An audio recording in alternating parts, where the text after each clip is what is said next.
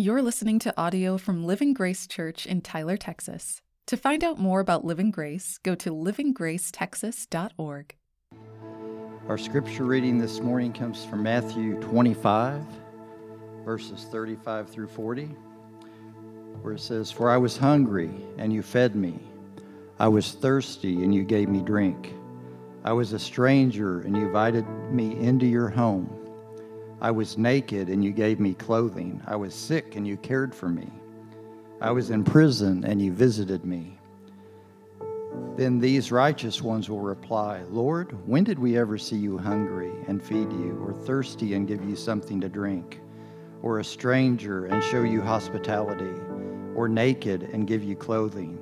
When did we ever see you sick or in prison and visit you?" And the king will say, "I tell you the truth. When you did it to one of the least of these, my brothers and sisters, you were doing it to me." This is the word of God for the people of God. All right, thank you, Brother Larry. And y'all may be seated. Well, good morning. My name is Kai. I serve as one of the pastors here at Living Grace, if you don't know me. Thankful that you're here today.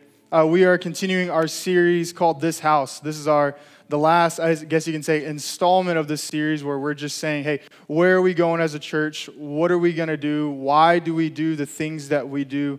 And so we talked about the vision, the goal here at Living Grace is that we exist to enjoy God, to glorify God by enjoying Him and making disciples who make disciples. And so we've talked about how in order for us to make disciples, we have to be following Christ. And the way that we follow Christ is we enjoy Him. And when we enjoy God, it's obvious to those around us.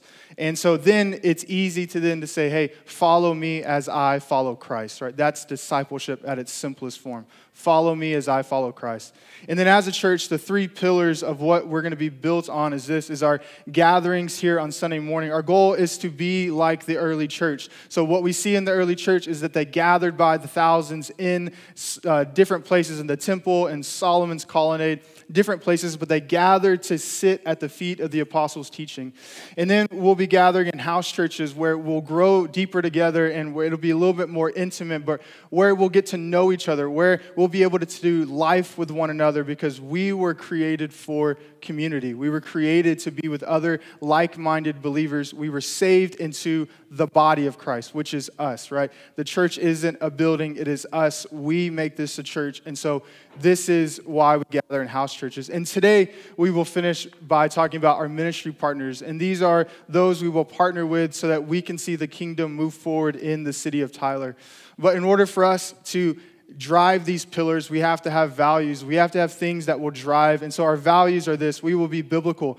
Every song that you hear, every single message you hear from the kids and here, the goal is to be biblical. We will go through books of the Bible so that we don't miss a single part of Scripture. Some people want to skip certain parts of Scripture because they're difficult to deal with.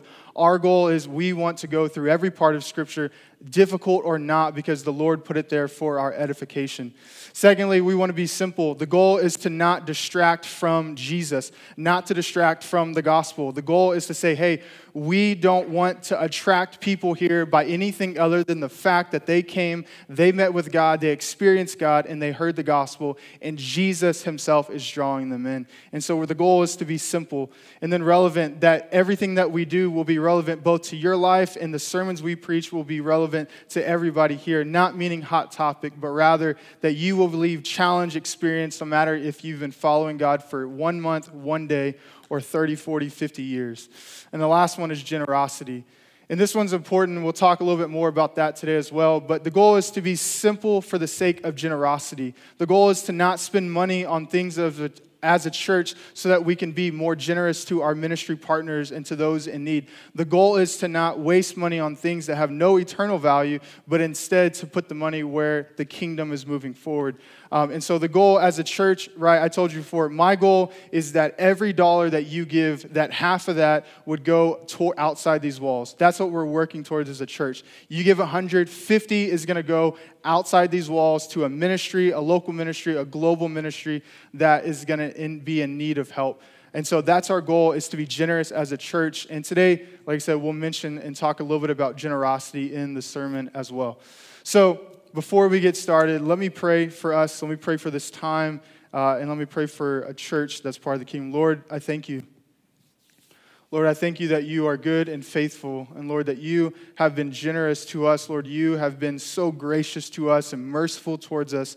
And so, Lord, I ask that today you would speak through me. Lord, that you would use these words. Lord, that these scriptures that we talk about, Lord, would go deep into the hearts of those here listening. And God, that you would pierce their souls. Lord, that you would save people today who aren't saved. Lord, that you would reignite a flame in those who may have grown cold. And Lord, we pray right now for Crosspoint Church in Longview. God, we ask that you would move mightily there. God, that souls would be saved, that they would start to see an increase, Lord, in lives being changed by your Holy Spirit, and that you would be with Pastor Manny. God, that you would encourage him, that you would speak through him today, Lord, because we're all on the same team, Lord. It's not a competition. We're here, Lord, fighting for you, your kingdom, your cause. In Jesus' name I pray, amen.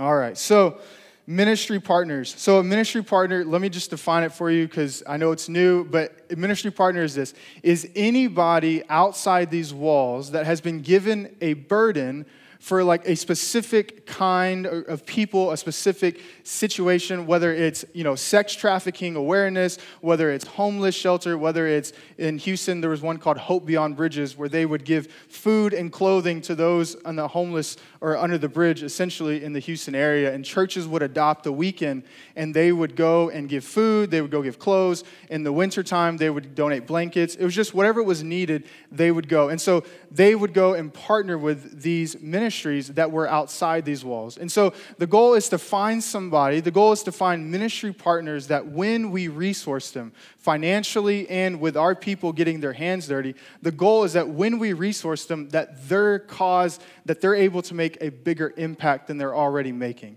So we don't want to just partner with anybody. We want to partner with those who are moving the kingdom forward, who are spreading the gospel, who are fulfilling a specific need. But above all is that when we partner, we want to make sure we help them make more of an impact. If they're touching 100 people a week, we want to help them reach 1,000 people a week. We want to help them go forward. And so this is a ministry partner. We want to resource. And so where does this come from? This idea of serving, this idea of giving towards an outside, where does this whole idea come from of having compassion for somebody other than ourselves? And this idea comes from the gospel. It comes strictly from understanding the good news of Jesus Christ. Because because we're not saved by good works, but we do good works because we are saved, right? We are saved not by our own works, but because we are saved, we now do good works, right? It's not the fruit, the root of our salvation is not good works, but the fruit of our salvation is good works. The same way, we give generously as a church because we have been given everything by God himself. Everything meaning things that matter. We serve others, right? We serve others, our ministry partners, but also we serve in this church, whether, eventually we're going to be having serve teams where we'll have connections and a prayer team and kids teams already rolling and tech teams rolling, but we'll have places for you to get plugged in and serve here locally as well. But we serve because Christ served us, right? We serve because Christ came down, became a man like one of us who was hungry, who got tired, who got frustrated, who dealt with all these human emotions and served us. So because he served, we serve, right? And it's all from an understanding that we're not trying to please God and say, God, I give, I serve, I do all these things. Why does this happen to me? No. It's God, even if all this happens to me, I thank you for who you are. Right? That's understanding the gospel. That's having a lens, looking through the world through a gospel lens. You see, it's from knowing what we have in the gospel. Because the good news is that we were nothing. We were broken. We were sinful. We were greedy. You name it, right? Paul lists what is called a vice list of everything that we are at some point in our life, right? We were somehow selfish. We were sinners in need of a Savior. But God sent Jesus. He took the first step. He didn't wait for us to say, you know what? I'm going to chase after you, God. Now give me Jesus. No, Jesus, before we were ever born, before the world began, Jesus was plan A. And this is the good news, right? This is what we have in the gospel, is that with Jesus, we have everything.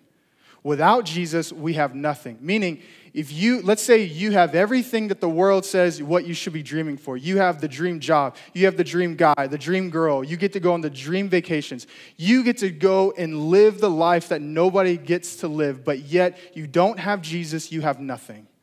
You have absolutely nothing. But let's say you never get the dream job. You never get the dream vacation. Let's say you lose your family in a freak accident. Let's say you lose your job. Let's say you lose everything in this world that you can touch and see and feel and taste, and you lose everything. But you have Jesus, you still have everything. And this is the good news of the gospel, is that we don't have to strive and look for our identity, look for trying to have these accolades in our life, but rather we cannot have anything of this world or what the world says we should have. But if we have Jesus, then we have everything that we need, and we can go through anything and face anything. And even if we have good things, it all doesn't compare to the gospel. Right? This is having the lens, a gospel lens. This is looking through the world, having a biblical worldview. And so this is what I mean of why we can have compassion, is because when you understand the gospel, when you understand what you have in Jesus, then nothing in this world that you either are asked of, taken away, that you receive, none of it compares. Not one. You can't tell me one thing that is greater than Jesus and our salvation. In Matthew 16, verse 26, it tells us this: "For what will it profit a man if he gains the whole world and forfeits his soul? Or what shall a man give in return for his soul?" You see, when we have Jesus, when we have been saved, we have everything. And we can lose everything, our family, our money, and anything in this world. Why? We can lose it all. We can say, God, if you take it all, I'm still yours. Why? Because we know that our treasure, our identity, our assurance isn't in anything of this world, but in our salvation through Christ alone, right? Whatever, let's say you didn't grow up with money and then you suddenly have money, right? Then your identity is in money. Let's say you didn't grow up with a good dad and then all of a sudden guys, right, for the ladies, the guys start trying to, holler at you and you get attention. So then you go after them and you find your identity in there, right? Flip-flop. Let's say you didn't grow up with affirmation from a parent and you're a guy. And so you start finding all your identity in your work, in your job, in anything that you can do. And so you try to have all this identity when Jesus is saying, find your identity in me and me alone, because you will never be satisfied. You will never have enough affirmation. You will never have enough accolades. And you will never be enough of what this world or what your mom, your dad, if anybody in your life that you're trying to find this sense of identity in, you will never have it enough. Why? Because it can only be found in Christ and Christ alone. And this is the way to view the world. This is the way to live life the way Christ intended us to live, is through the gospel lens of understanding this. Philippians 3 verses 8 through 10 tells us this. This is Paul speaking. He says, "Indeed, I count everything as loss because of the surpassing worth of knowing Christ Jesus my Lord. For his sake I have suffered the loss of all things and count them as rubbish, in order that I may gain Christ and be found in him, not having a righteousness of my own that comes from the law," meaning comes from doing good things, "but that which comes through faith in Christ, the righteousness from God that depends on faith, that I may know him in the power of his resurrection and may share his sufferings, becoming like him in his death." This mindset, right? This mindset that Paul is telling us that he counts everything as loss, as rubbish.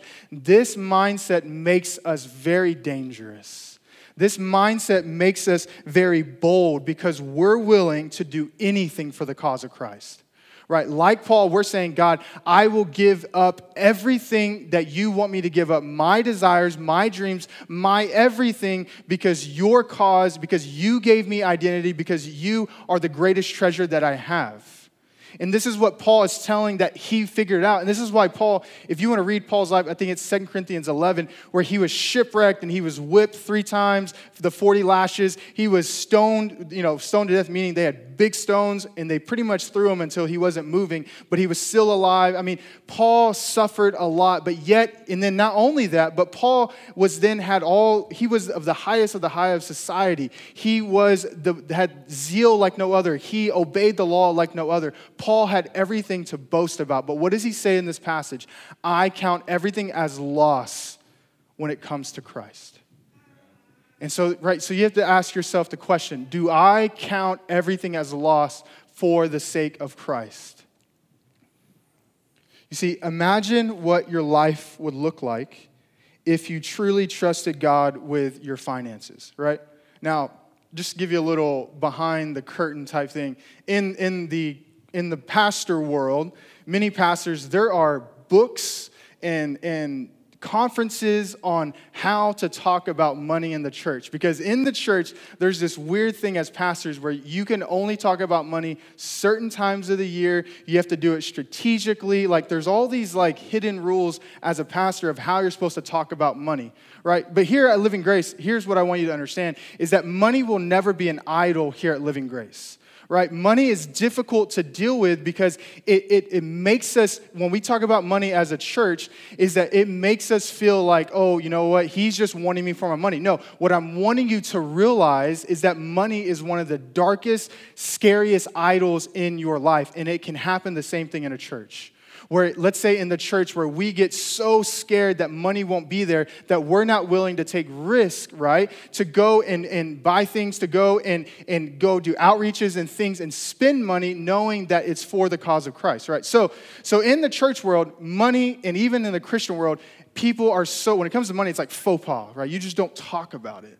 But what I want you to understand is that my goal for you and for myself and for this church is that money is something that we're never afraid to talk about because it will never be an idol. My goal is that we kill it every single time.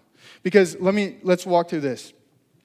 How do you know it's an idol, right? So let's figure out what money looks like when it's an idol in your life. Here's one. When you constantly check your accounts in the morning, right? When you constantly check your accounts in the morning or throughout the day just to see, oh, am I still good? Am I good? I still got my money in there? Another one. When you spend more time thinking about making money, paying bills, buying something than you do God, scriptures, or prayer, right? When you focus more time, energy, you have anxiety about how things are going to get paid or how you're going to afford this or how you're going to buy this, money might be an idol. Third thing, when the church talks about money and you put on the defense, right? Oh, that pastor's talking about money again. I don't want to go to that place. He's talking about money. No, like it reveals a heart issue, right? Because if we have a gospel lens, when money is brought up, we understand money is nothing to worry about. Why? Because our salvation was the greatest problem we ever had. Paying your mortgage the next month, paying your truck note, paying your car note, figuring out how to fill your car up with gas because it's so expensive. None of that compares. Why? Because we realize we have been given everything in Christ. And if God provided our salvation, how much more can He provide our gas money? How much more can He provide mortgage? How much more can He provide whatever it is that you need money for? How much more will God provide, right? But that goes back to you having a gospel lens. You must understand this is the only way that you can truly live the Christian life and not be held back to live the life that Paul is talking about, to count everything as a loss, is if you understand that your salvation is the greatest thing. And if God can provide that, how much more can He provide what you really need?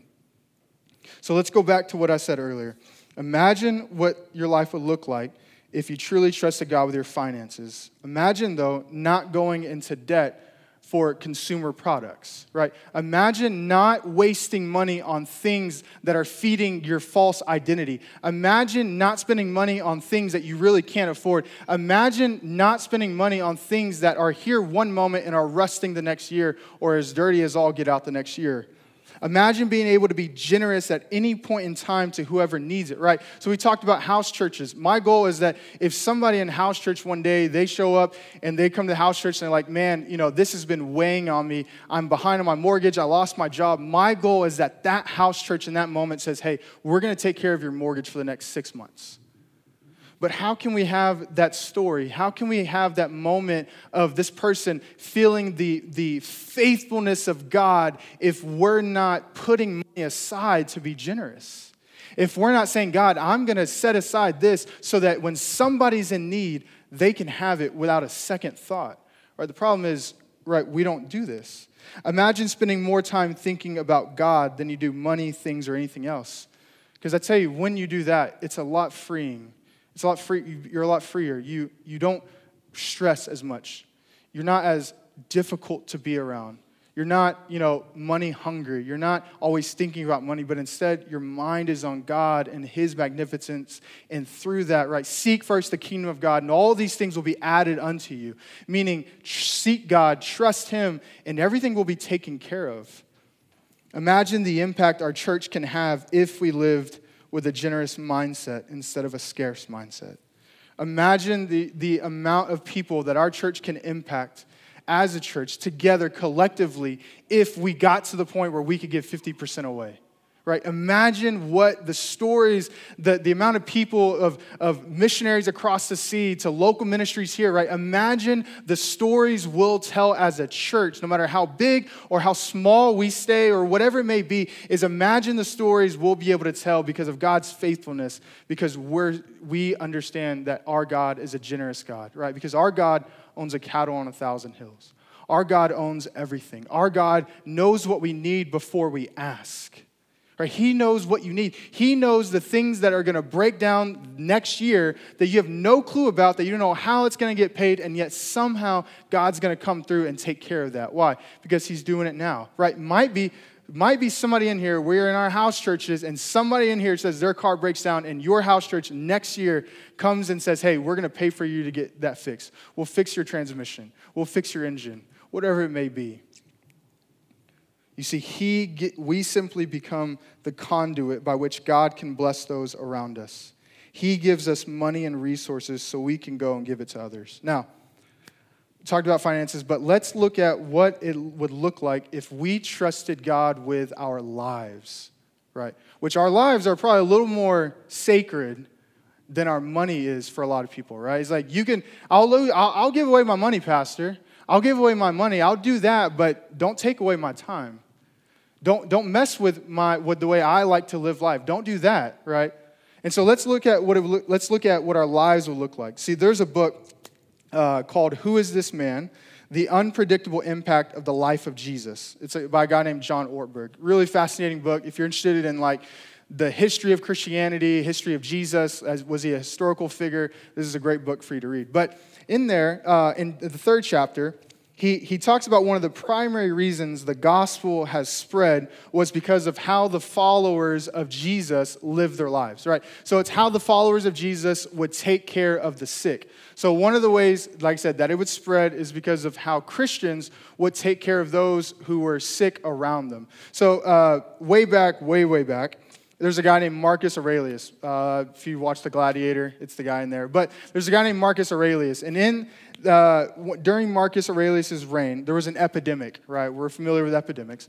But there was an epidemic, and they think it was smallpox. And they said it probably killed about a third or a fourth of the population that was there during the time in Rome. A third of the fourth of the population. And then about a century later, there was another epidemic, and at the height of it, there was about 5,000 people dying daily in the midst of this, to the point where there were so many dead bodies that they were just piling them in the streets and using them as dirt because they just didn't know what to do with it. And they were just trying to stay safe and not to get this, whatever epidemic was going on. And so people responded in panic. And he writes and he says, there was no guidance in the writings of Homer. There was no commands from the Greek god Zeus to care for dying people you do not know while putting your own life at risk. So at this time, everybody was panicked because everybody was a follower of these false gods. But none of these gods cared about or tried to teach them to care about other people who were dying, who were sick. This wasn't normal. This wasn't a normal thing in that culture. And he quotes and he says, "But there was in that world a community that remembered they followed a man who would touch lepers while they were unclean, who told his disciples to go heal the sick." And at that time, a 3rd century bishop, his name was Dionysius, he looked back and he said, and he gives us a glimpse of what the Christians were actually doing with the sick at this time. And he says this, "Heedless of the danger, they took charge of the sick, attending to their every need, and ministering to them in Christ. And with them departed this life serenely happy, for they were infected by others with the disease, drawing on themselves the sickness of their neighbors and cheerfully accepting their pains." So let me read now what Brother Larry read earlier, right? Which might be familiar words. "I was hungry, and you gave me something to eat. I was thirsty, and you gave me something to drink. I was a stranger, and you invited me in. I needed clothes, and you clothed me. I was sick, and you looked after me. Truly, I tell you, whatever you did for one of the least of these brothers and sisters of mine, you did for me." You see, the idea that the least of these were treasured, that somehow the Jesus that they followed was present in this suffering. You see, the Christians in the early church at this time, in the 3rd century, they counted everything as loss. They were willing to lay their life down for their brothers and sisters in need who were sick in this epidemic because they counted everything as loss for the cause of Christ. So let's go back and read that line again. He says this, "And they departed this life serenely happy, for they were infected by others with the disease, drawing on themselves the sickness of their neighbors and cheerfully accepting their pains." When I first read this, the first thought that went through my mind was, I missed it during COVID. I absolutely missed it during COVID.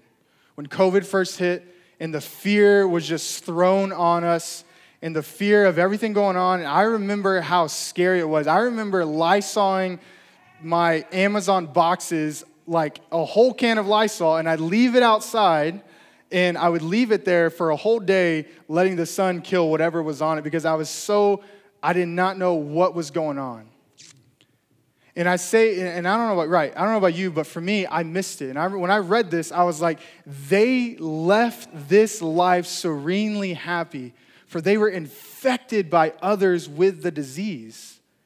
They didn't have a second thought about going to those who were dying of this epidemic. They said, I remember the words of Christ, that when I was hungry, when I was sick, when I was cold, when I was all these things, you came and fed me, right? When did we feed you, Jesus? When did we care for you when you were sick? You did it for the least of these.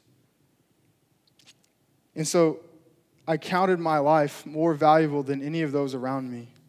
I lived in a way that showed that I valued my life in this world and the kingdom that I was building more than the cause of the kingdom of Christ. My trust was in my ability to wash my hands and not get near people who were sick. My heart for them was absent. And you see, the whole time, forgetting that my Lord went straight to those who were sick. Straight to them. Straight to the lepers. Straight to all these people who were sick in Scripture. Went straight to them. And he went to the least of these. And I remember praying, I was like, Lord, don't let me do that again. So let's keep reading about the church before us. There was a guy named Basil. And Basil said, what if we build a place to love and care for lepers? They don't have money. They don't even have to pay for it. We'll raise the money. And then his brother was preaching in a sermon. He said this, lepers have been made in the image of God. in the same way you and I have, and perhaps preserve that image better than we. And he says, let us minister to Christ's needs. Let us give Christ nourishment. Let us clothe Christ. Let us gather Christ in. Let us show Christ honor. And this guy started what was essentially the first hospital of the world, right? Was a Christian who said, hey, we want to take care of the lepers who have a crazy skin disease, who nobody's supposed to touch because you would get it as well, but we're going to care for them because nobody else is. And we're going to step up as the church and care for them. And so they created the first hospital of what, this is why you see a lot of like Christus Hospital here in Tyler and in Houston, right? You have the Methodists. Like, this is why hospitals are so popular and why you see so many like Christian type elements in hospitals. Another guy, his name was Jean Henry Dunant. He couldn't stand to hear soldiers crying in pain from being wounded, so he devoted his life to help those in need in Jesus' name. And that started an organization in the 1860s of what we know as the International Red Cross. This guy said, I see those in need, my brothers dying on the battlefield who are bleeding to death, and I'm tired of hearing them cry, so I'm going to create. So he went and just did something, and it eventually became the International Red Cross, which everybody knows. So when you see that Red Cross, you're seeing Jesus' thumbprint on this world. There was another guy named Father Damien, and he was a Belgian priest who worked in Hawaii among the lepers there. And he created a place for the lepers to be loved and cared for. And every week, he would go to these guys and he would say, hey, God loves you lepers. And he would tell them the gospel and he would preach to them. He'd say, God loves you lepers. God loves you. And then one week, he goes and he stands among them and he gets ready to preach and he says, God loves us lepers. Because in that moment, he gave his life and didn't count it as loss. And where everybody probably would have said, don't do it. Don't go in there. You're going to catch it. You're going to catch it. Like, don't you understand? And he says, no, I count everything as a loss for the cause of Christ. And so he went into there, into the place that he created with the lepers and said, God loves us lepers. And he died of leprosy. You see, this is what it means to live dangerously, right? To be bold. This is what it means to count everything as loss. This is what it means to trust our lives with God, living in a way that shows we value His mission more than we value our lives, more than we value our dreams, our desires for this life. Because we understand that we have the greatest thing we could ever own, and we say, God, I have it. Now, whatever you want in my life, I'll do it. God, whatever you want with my money, I'll do it. God, whatever you want with my life, with my time, whatever it may be, God, it's yours. You want me to be, frowned upon, my family, because I'd say this or do this. God, you want me to lose friends? God, it'll be worth it because I'm going to spend eternity with you and not with these guys, right? I always tell people this line. I say, I care more about your soul than your happiness, right? I care more about your soul and where you're going to be one day than whether or not you're happy whenever I'm done talking with you that moment. Because my goal is not to waste time here on this earth. I've wasted too much already. And so I'm not saying, right, so I don't want us to miss this, right? I'm not saying don't wash your hands. I'm not saying be foolish, but what I'm saying is that we as Christians, we as a church need to be willing to risk it all for the cause of Christ. Wherever we are, right? Let's say you're a student. Let's say you work a 9 to 5. Let's say you work, whatever it is, that wherever you work, furniture store, work at a church, whatever it may be, that you are willing to say, God, I'm willing to lose it all for your sake and your kingdom.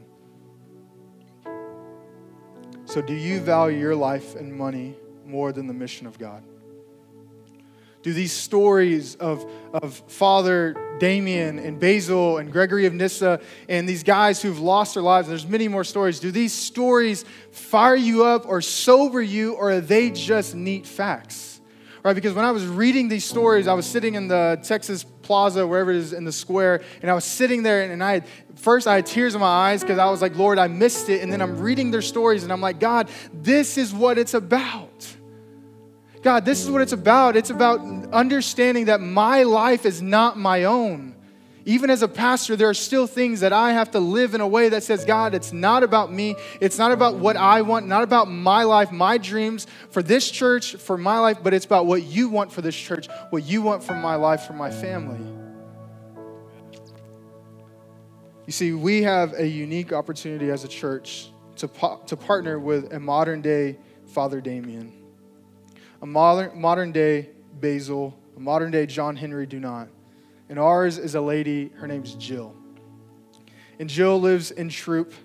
And when the pandemic started, she started to help there were some young teen moms, and either they were pregnant or they just had their baby, but they were needing supplies. And it was the middle of the pandemic, so her and her husband would go and they would give these supplies to them, and they would take care of these girls. But then they started to realize, man, there's a lot more people in need. Whether it was on Facebook they found out or next door, I'm not sure. But there was a lot more people in need, and so they said, okay, let's create this box. And so they called it a blessing box. And so they had this blessing box where they started to pack it with toilet paper. They started to pack it with, diapers, baby wipes, non-perishable foods. And so they started with one blessing box in Troop, and they started to see that they started to make an impact. So what did they do? They made like 8 or 10 blessing boxes, and they placed it all around the greater Tyler area. And so now every single week, there's about 100 to 200 people that they get to minister to. But that's not counting the blessing boxes, because the Lord gave them a building. And so now every single week on Friday nights, they go and they feed anybody who comes. She said, my rule is if anybody's hungry, whoever shows up, they get to eat food that night on every Friday night. And then not only that, but then she offers free prenatal classes, free parenting classes. She gives away free maternity photos for young moms and single moms, and tries to help them find counseling or whatever she can do to help those in need. She wants to do it. And then above that all is that she gets to, every single time that they gather around the table and they eat food, and every single time that she gets to be with young moms who don't know what to do, don't know what situation they're in, I don't know where the dad is, or if the dad's there, the money, they lost their job, whatever it is that every single time she gets to share the love of God and the gospel with every person that she gets to walk with. And here's the crazy thing. They're both retired, her and her husband. And I asked them, I said, so how many people partner with you? Like, how do you afford this? She was like, well, the Lord just provides every month. This is how much our rent is. This is how much. And I said, so you're taking care of 200 people a week, not counting your blessing boxes, and you still have to pay these bills, and you're only living off of one check? And she goes, yeah, but God provides. And I said, so no churches partner with you? She was like, no. I said, okay. I was like, well, you shouldn't have told me that, because I was like, I want us to partner with you. I said, Jill, my heart one day is that we get to take care of all your bills. That the money that we give to you, you don't know what to do with. I was like, Jill, they got a building and they'll need renovation. They need new blessing boxes. And I said, Jill, I hope we can help you with all of these things. Because imagine, they've been going since November. They got it in November. They got that building. So in November, they are now serving 200 people a week in Troop. And it's like, how much more, if we as a church can adopt them and partner with them, can we have many blessing boxes all over Tyler? How many single moms need help, and young teen moms who are about to get rid of their baby and don't know what to do because they are afraid that they're alone? Can we have a story where say, because we partner with the Wonder Woman outreach, that that baby was saved? That this kid who's getting baptized in Living Grace was a baby that was about to be aborted. But because we came together as a church and said, no, we're going to go and be a generous church, that we get to see a kid get baptized. A kid go from death to life. Imagine the stories we'll tell of God's faithfulness. Because we said, God, I count everything as loss for your sake. And God, I'll give all I can. I'll fill every blessing box that I come across. Lord, I'll build blessing boxes. God, I'll help cook meals for that Friday night. Lord, whatever it is, I already told her. I said, Jill, you want a building in Tyler? Use our building. I said, you want to meet moms here? You want to train them? You want to give them classes? The building's yours. I said, whatever you want to do, we want to help you. And so this is our opportunity, church, that we get to come together, that we get to partner with them, right? Imagine if we could pay their bills, right, and give enough money for them to feed 1,000 people each week, because there's a lot of homeless people. Imagine if we could build blessing boxes in every single area and street of Greater Tyler. Imagine how many kids will eat food because we adopt blessing boxes and we fill it all the time. Every time we go to the grocery store, we're like, oh, we got to get this because we got to fill that blessing box.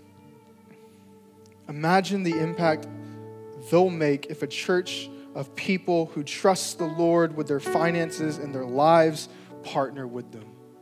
Right? Imagine the impact they'll make as an organization. Church, we are going to see amazing stories. I know it.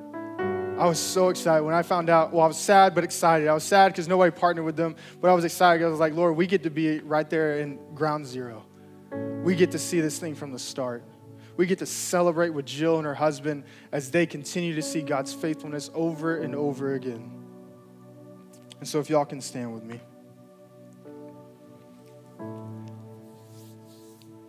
Today, or right now, we're entering into a moment of response where we are just going to take a moment. The band's going to come back up, and they're going to sing a song. And so during this time, we're going to respond in three ways. We're going to pray, we're going to sing, and then we're also going to give. And so we pray because we say, God, some ways you can pray is this: Lord, save me.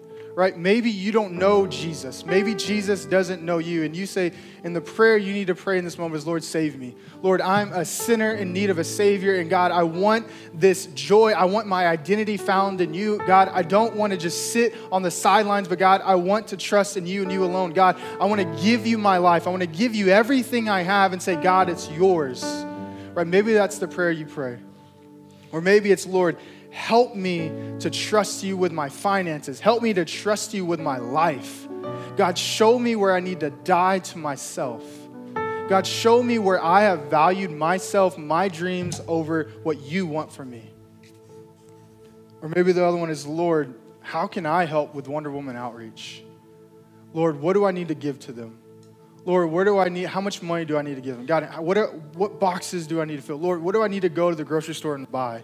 Because for them, they actually said they need gas cards, is what they said they need most. Because they have volunteers that fill the boxes every week. But the second way we respond is singing. And we sing because, the Bible tells us to sing, but we sing to be reminded of his goodness. We sing because the words train us more than we realize. This is why me and Alina are working on picking songs that will only benefit you in your walk with God. Not just pick a song because it just has a cool tune or, the newest band just put it out, but it's to pick songs that build your relationship with God. And so one way you can respond to today's message is singing. And the last one is in giving. We respond to the message we give. And we say, Lord, my life is yours. Lord, with this money, Lord, it may not be much, but Lord, I know you're going to multiply it to do great things. Or Lord, I'm going to give this to you so that we can continue to have more stories and we can see that kid get saved and we can see that kid get baptized. We can hear that family, have groceries for a month because we were generous as a church. So I'm going to pray, band's going to sing, and then just take a moment. Would you just respond to whatever the Holy Spirit is doing in your heart? If you need to pray with somebody, Pastor Ken, if you can come up here and be willing to pray with somebody. And let's see. Eva, can you come and pray with somebody up here? If you need prayer, we'll be up here. Guys are guys, girls are girls. But let me pray, and then if you need prayer, we'll be up here to pray with you. Lord, I thank you. I thank you, Lord, that you have given me, Lord, my greatest treasure, Lord, which is your Son. Lord, I thank you that I have everything I need in this world. I thank you, Lord, that you saved me. I thank you, Lord, that you have given me a new heart. Lord, that you have given me a new purpose. Lord, that you have given me new desires to glorify you. And so, Lord, even in my life, that you would reveal these areas that I need to die to. Lord, that you would reveal these idols in my life that, Lord, and you reveal in our lives as a church, these idols that need to die. Lord, these idols that we worship and think about way too much. So, Lord, help us. Lord, it's not easy to give these things up. It's not easy to trust you, but Lord, every single time that I have trusted you, it's been worth it. And Lord, you always come through. And so, Lord, I pray right now for Jill and Wonder Woman Outreach. Lord, I ask that you bless them. Lord, use us to bless them. Lord, use us to build more boxes. Lord, use us to help them financially. Lord, use us so that we can see your kingdom moving forward, so we can see more young moms love their children well and raise them to know and love you because you showed them your faithfulness. And so, Lord, be with us today. Lord, you are great. Lord, we are not. In Jesus' name I pray. Amen. Thanks for listening to today's sermon. We hope this helps you on your journey to glorify God by enjoying Him and making disciples who make disciples.